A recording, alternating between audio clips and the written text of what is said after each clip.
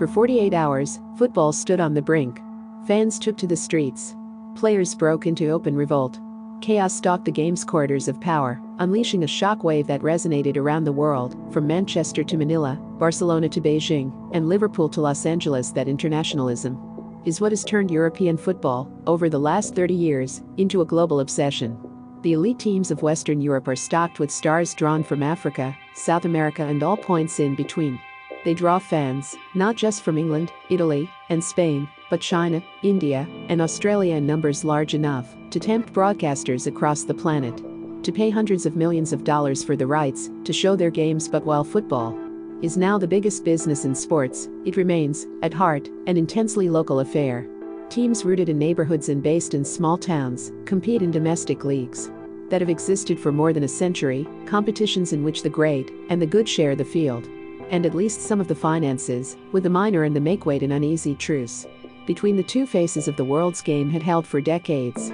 And then, on Sunday night, it cracked, as an unlikely alliance of American hedge funds, Russian oligarchs, European industrial tycoons, and Gulf royals sought to seize control of the revenues of the world's most popular sport by creating a closed European Super League. How that plan came together and then spectacularly collapsed is a story of egos and intrigue, avarice and ambition, secret meetings and private lunches, international finance and internecine strife. It lasted just 2 frantic, feverish days. But that was more than enough time to shake the world. Last Thursday, Javier Tebas and Joan Laporta were supposed to be having a cordial, celebratory lunch. A few days earlier, Laporta had been elected to a second term as president of FC Barcelona. Tebas, the outspoken, unashamedly bellicose executive in charge of Spain's National League, wanted to be among the first to congratulate him on his victory. It did not turn out that way. Laporta revealed to Tebas that Barcelona was almost certainly joining a dozen or so of Europe's most famous, most successful teams in a breakaway competition, one that would effectively unmoor its members from the game's traditional structures. And crucially, its multi-billion-dollar economy. The threat was nothing new. There has long been a perception, at least among football's rich and powerful teams, that since they have the most fans, they generate the bulk of the sport's revenue. It follows, then, that they should be treated to a greater slice of its income. Like clockwork, every few years they would float a plan to group the best teams together in a single competition. And, like clockwork, the grand plan would fail to materialize, the big clubs bought off by promises of more power and more money, if only they would agree to stay. But Tebas felt this new effort was more serious, more real. Laporta told him that a half-dozen teams have already committed. Several more had been told that they had until the end of the weekend to decide. Tebas raised the alarm. He called officials in leagues across Europe. He called executives of powerful clubs. And he reached out to Alexander Ceferin, the president of European football's governing body, the organization that Tebas knew had the most to lose. Ceferin, a lean, plain-spoken 53-year-old lawyer from Slovenia, was baffled. Only a few weeks earlier, his close friend and ally Andrea Agnelli, the president of the Italian league champion Juventus, the sign of one of Europe's great industrial families, and the leader of the association representing European football clubs, had assured him that whispers about a new round of breakaway talks were only a rumor just a day earlier. In fact, Agnelli and his organization had recommitted to a suite of reforms to the Champions League, European football's crown jewel and its biggest moneymaker. Everything was set to be approved on Monday. Still, the drumbeat of rumors continued, and Ceferin felt he needed to be sure. So as he slid into the front seat of his Audi Q8 on Saturday to start the 8-hour drive from his home in Ljubljana to his office in Switzerland, he decided to get to the bottom of things. He placed a call to Agnelli.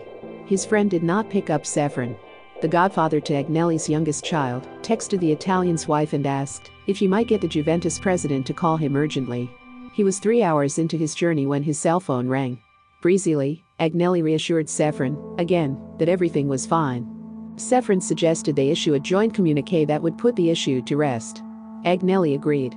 Ceferin drafted a statement from the car and sent it to Agnelli. An hour later, Agnelli asked for time to send back an amended version. Hours passed. The men traded more calls.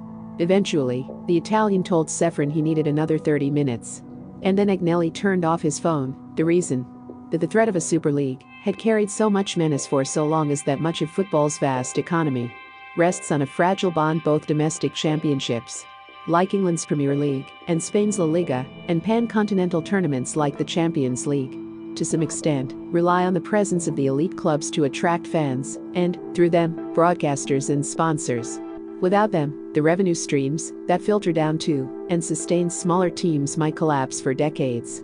The system rested on appeasing the rich teams just enough to encourage them to retain their loyalty to the collective. All of a sudden, that trust was fraying as he arrived in Switzerland. Ceferin fielded 2 more calls that made clear how real the threat to European football's future had become. 2 teams, one English and one Spanish, informed him that they had been pressed to sign up for the breakaway league. They had decided to accept, but wanted to remain on good terms with European football's governing body. Ceferin's response was polite, but blunt. If they allied with the rebels, they should prepare for an all-out attack with his inner circle. Ceferin got to work. They broke the news to some board members of the European Club Association, the umbrella group of about 250 European teams. Its president, Agnelli, and senior executives like Manchester United's Ed Woodward had misled them about supporting the Champions League reform plan. They said they told the clubs that, even though the breakaway clubs intended to remain in their own domestic leagues too, the plan would see the value of those competitions' broadcast deals collapse. Sponsorships would evaporate. It would decimate the rest of football's finances. They were outraged, they couldn't believe it, Ceferin said in an interview on Wednesday. Even mafia organizations have some sort of code by lunchtime on Sunday. The roster of the insurgents was known. Ceferin started referring to them as the Dirty Dozen. As well as Barcelona, Real Madrid and Atletico Madrid had signed up from Spain. There were 6 from England: Manchester United, Manchester City, Liverpool, Chelsea, Arsenal, and Tottenham. In Italy, Juventus had been joined by AC Milan and Inter Milan. Not all of them were equal partners. Executives at Manchester City and Chelsea, for example, had only learned on Friday that the plan was in motion. They had been told that they had no more than a day or so to decide whether they were in or out. Either way, they were warned, the train was leaving the station. City quickly succumbed. But others proved more resistant. Bayern Munich and Paris Saint-Germain, the dominant forces in Germany and France, had both been approached. They had declined the offer, preferring to stay, at least for the moment. Aligned with the rest of Europe, they supplied some of the intelligence that allowed UEFA and national leagues in Spain, Italy, and England to plan their counterattack. When the group learned that an official statement revealing the creation of the new competition, called the Super League, would be made late Sunday, they made plans to issue their own, disavowing the project. But before they could, the news leaked. The public outcry, particularly in Britain, was immediate. Fans hung banners outside their team stadiums, and lawmakers took to the airwaves to denounce the rebels for their greed and disrespect toward football's traditions. Gary Neville, a former Manchester United captain, unleashed a several-minute tirade against his former team and Liverpool, English football's 2 most popular teams. The screed went viral, and it was soon being shared by opponents of the project via the messaging application WhatsApp. This was precisely what some of those involved with the project had feared. There had been doubts that the plan was ready to go live. Insiders worried that it might not survive a fierce initial backlash. This is not the time to do it, an executive involved in the project warned. The executive suggested holding off until summer. By then, it was hoped the clubs might have found a frontman for the breakaway. Florentino Perez, the president of Real Madrid, had been the driving force behind much of it. It was, to some extent, his brainchild. But his peers were aware that he would struggle to convince an English audience, in particular the Manchester United co-chairman Joel Glazer, whose family also owns the Super Bowl champion Tampa Bay Buccaneers, Chelsea's Russian billionaire Roman Abramovich, and Arsenal's Stan Kroenke, who controls nearly a dozen professional teams, almost never speak publicly. Manchester City's owner, Sheikh Mansour bin Zayed Al Nahyan, a member of the royal family of Abu Dhabi, doesn't speak to reporters at all. And others considered for the role, like Liverpool's majority owner, John Henry, were unwilling to accept it. There were also concerns that the rebels' communication strategy, marshaled by Katy Perrier, a political operative close to Boris Johnson, the British Prime Minister, was too focused on winning governmental, rather than popular, support. There had been no effort to consult, involve or win over fans, players or coaches. An outcry might destroy everything. Before the lobbying effort could begin in earnest, those concerns were not heeded. Agnelli, theoretically a voice for all of Europe's clubs in his governance roles, and a close friend of Ceferin, was feeling the strain of being, in effect, a double agent. He had protected the rebel secret for weeks, shading the truth or worse in talks with friends and allies. On Monday morning, though, he would have to sit on the dais with the rest of the UEFA board as it voted to approve changes to a Champions League that would be under mortal threat. From the Super League, he knew the league was happening. With the signatures of Chelsea, Manchester City and Atletico Madrid in hand, the founding members were set The financing, delivered by the Spanish advisory firm Key Capital Partners and backed by the American bank JP Morgan Chase, would mean billions in new riches. Agnelli simply needed the news out. Glazer, one of Manchester United's co-chairmen, agreed. He was adamant it was time to press the button, and so, despite all the doubts, the clubs showed their hand just after 11 on Sunday night in London. An official announcement, published simultaneously on the 12 teams' websites, revealed that they had all signed up to what they called the Super League. But by then, the narrative that the project was driven by the greed of a few wealthy clubs and their leaders had taken shape. It was dead in the water by 11:10, the executive involved in the plan said. Everyone had climbed their hill and would not be able to come down by first light the next day. The battle lines had been drawn. And it was quickly clear that the breakaway 12 had next to no support but, rather than mount a public defense, sending out a phalanx of officials to make a case that the league was good for football's entire pyramid, arguing that it would shower millions on the teams and leagues left behind. The Super League's first act was to deliver a letter to Europe's governing body, UEFA, and football's global leadership at FIFA. The league. The letter informed the governing bodies had already filed motions in several European countries to prevent anyone from blocking the project. Ceferin, meanwhile, was back to working the phones to rally opposition. He sought the support of Gianni Infantino, the FIFA president, even though the men rarely saw eye to eye. He also had a lengthy call with Oliver Dowden, the lawmaker responsible for sport and culture in Britain. Dowden said the British government would do everything in its power to stop the breakaway clubs from stealing the game soon. The British Prime Minister was being interviewed on television, staking out a position against the plan in a savvy play for public support. His French counterpart, Emmanuel Macron, issued a statement condemning the plan. Prince William posted a tweet expressing his concerns about the Super League. By the time he appeared in public on Monday, Ceferin had led a UEFA Executive Committee meeting, where Agnelli was notable by his absence. Agnelli had resigned his board post and his role as head of the European Clubs Group minutes after the Super League's late-night announcement.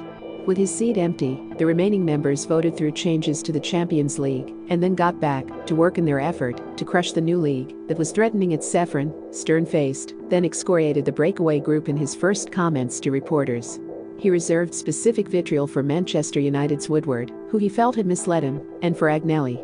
Ceferin called the men snakes and liars and described how they had led him to believe he had their full support for the Champions League revisions. Agnelli is the biggest disappointment of all, Ceferin said. I have never seen a person who would lie so many times and so persistently as he did. By then, the acrimony was spreading across the European football landscape. The Premier League held a meeting without its 6 rebel teams, and the remaining 14 clubs discussed what punitive measures to take against those who had signed up for the Super League. Daniel Levy, the chairman of Tottenham, one of the rebel clubs, asked Paul Barber, the chief executive of Brighton, to share a message of regret at the meeting. He did, but few seemed interested in Levy's sentiment in Italy. A hastily arranged meeting was even more febrile. Owners and executives of the teams in Serie A, the country's top league, turned on officials from Juventus, Inter, and Milan. Tensions were already soaring. Cash-poor teams, their budgets devastated by the coronavirus pandemic, had been arguing with their richer rivals over television contracts and whether to accept investment from a consortium of private equity companies. Now Agnelli, who had quickly become a lightning rod for the Super League, was called a traitor by the chairman of Juventus's crosstown rival, Torino. Agnelli, in a typically pugnacious manner, was said to have retorted with an expletive, saying he did not care if Juventus remained in Serie A. It's a betrayal, the Torino president, Urbano Cairo, said. It's what a Judas does. English teams, notably Liverpool and Chelsea, had other reasons to be concerned. Their fans were already gathering outside the stadiums from which they had been barred by the pandemic, hanging banners denouncing the Super League on walls and entry gates late in the afternoon. Hundreds of angry supporters surrounded Liverpool's team bus as it made its way to Leeds United's Elland Road Stadium for a game. Inside the stadium, the Leeds players wore T-shirts expressing solidarity with football's current system during warm-ups. When Leeds scored a late goal to secure a 1-1 tie, its official Twitter account mocked the visitors' players. Too, were starting to make their views known. Manchester United squad had demanded a meeting with Woodward to express not only their fury at being forced to find out about the plan through the news media, but their disapproval of the idea itself. Several other high-profile stars, playing for teams not involved in the breakaway, had posted messages disavowing the plan on social media on Monday evening. After his team's game with Leeds, Liverpool's most senior player, James Milner, revealed that he and his teammates had not been consulted about the club's involvement in the plan. I don't like it, and I hope it doesn't happen, he said inside the clubs. Unease was mounting. The plan had been kept secret even from high-level executives. It was an ownership thing, said one executive at one of the teams involved. And there had been little warning of what was to come. At some clubs, an all-staff email flashed around just before the statement was released at others. High-profile figures were left to read about it on social media. Paolo Maldini, a legendary former player and now an executive at AC Milan, had heard nothing until it was announced. Michael Edwards, Liverpool's sporting director, was blindsided. Some started to worry about the safety of their families. As the outrage spread in Switzerland, Ceferin was in his hotel room, drafting and redrafting a speech he was to make the next day at UEFA's annual meeting. He had already started to field calls from Super League clubs, mainly from England, concerned about the growing backlash and the possible consequences they, and their players, could face by signing up for an unsanctioned tournament in January. FIFA had warned clubs and players that anyone taking part in a breakaway league risked banishment from events like the World Cup. Earlier Monday, Ceferin had repeated the threat. But now his tone was softening. I had a feeling they wanted to repair this mistake, and they didn't know how to do it, Ceferin said. So he changed his speech. Now, it offered an olive branch to those teams he knew were searching for one. He inched closer to winning them back when Perez, the Real Madrid president, made what was in hindsight the disastrous, if brave, decision to defend the Super League plan on a flashy, late-night television show largely unchallenged by the hosts. He pledged that the league was an altruistic venture even as it funneled ever more billions to a handful of rich teams, and to lambast the Champions League reforms that Agnelli, now the Super League's vice-chairman, only weeks earlier had described as beautiful in the headquarters of the other Super League clubs. Executives held their heads in their hands. Still, though, they remained mute, unwilling to go public to defend a plan that Perez claimed had been designed expressly to save football. As Ceferin prepared to deliver his keynote address on Tuesday morning in Montreux, reports began to emerge that several teams, Chelsea and Manchester City among them, were considering dropping out. Television networks and sponsors had come out against the breakaway plan. And the British government was threatening official action to block it. Any doubts among the teams, hardened as FIFA's Infantino dispelled growing speculation that he secretly harbored hopes the project would succeed. If some elect to go their own way, then they must live with the consequences of their choice. They are responsible for their choice, Infantino said, raising again the possibility that the renegade clubs and their players could face excommunication.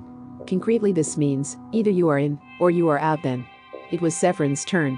He talked about greed and selfishness, but also about football's importance in the fabric of European culture and in the lives of the millions who follow the game across the continent. He then made his direct pitch to the English clubs, the one he had written into his draft hours earlier. Gentlemen, you made a huge mistake, he told them, staring directly into the cameras. Some will say it is greed, others disdain, arrogance, flippancy, or complete ignorance of England's football culture. It does not matter. What does matter is that there is still time to change your mind. Everyone makes mistakes within hours. The project's demise started to snowball. In a meeting with the Premier League chief executive Richard Masters and fan groups from all 6 English teams, Johnson said he was considering detonating a legislative bomb to halt the putsch. More and more players came out against the idea. Marcus Rashford, Manchester United's homegrown striker, posted an image on Twitter that read, "Football is nothing without fans." Liverpool's entire squad released a simultaneous message disavowing the project. The team captain, Jordan Henderson, had convened a meeting of his counterparts at every Premier League team to discuss a concerted response. Manchester City's respected coach, Pep Guardiola, declared his opposition to the mere idea of a closed league of super clubs, saying that it is not sport if you cannot lose. It was a turn of events that the rebel clubs had not foreseen. As evening drew near, hundreds of fans gathered outside Stamford Bridge, Chelsea's home stadium, to protest the plan before the team's game with Brighton. They blocked streets and surrounded the bus carrying the players when it arrived. Peter Cech, a club legend, went out to try to speak to the protesters. Inside, team officials leaked the news that Chelsea was exploring ways to exit its Super League contract, but it was Manchester City that was the first to break ranks officially, releasing a short statement saying it was pulling out. The Super League executives were stunned, unsure of what was happening. That night, Arsenal and its North London rival Tottenham announced their departures within minutes of each other. Manchester United confirmed that Woodward, its top executive and one of the main architects of the Super League, would leave the club at the end of the year. Then came a statement from the club that it was withdrawing too.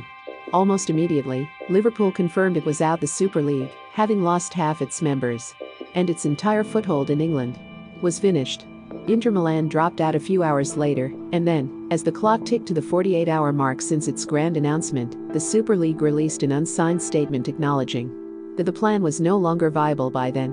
Ceferin was back in Slovenia, having completed the 8-hour return trip from Montreux. He stayed up until about 2 a.m., digesting the news. He released a statement welcoming back the English teams into the European fold. He started to respond to the thousands of messages that had swamped his phone over the previous 2 days. Then he closed his laptop and helped himself to a double whiskey. Remember to follow Golia by hitting the follow button and slapping a 5-star review on the show or tapping the love icon. Let's get to 1 million followers and tune in daily for new episodes.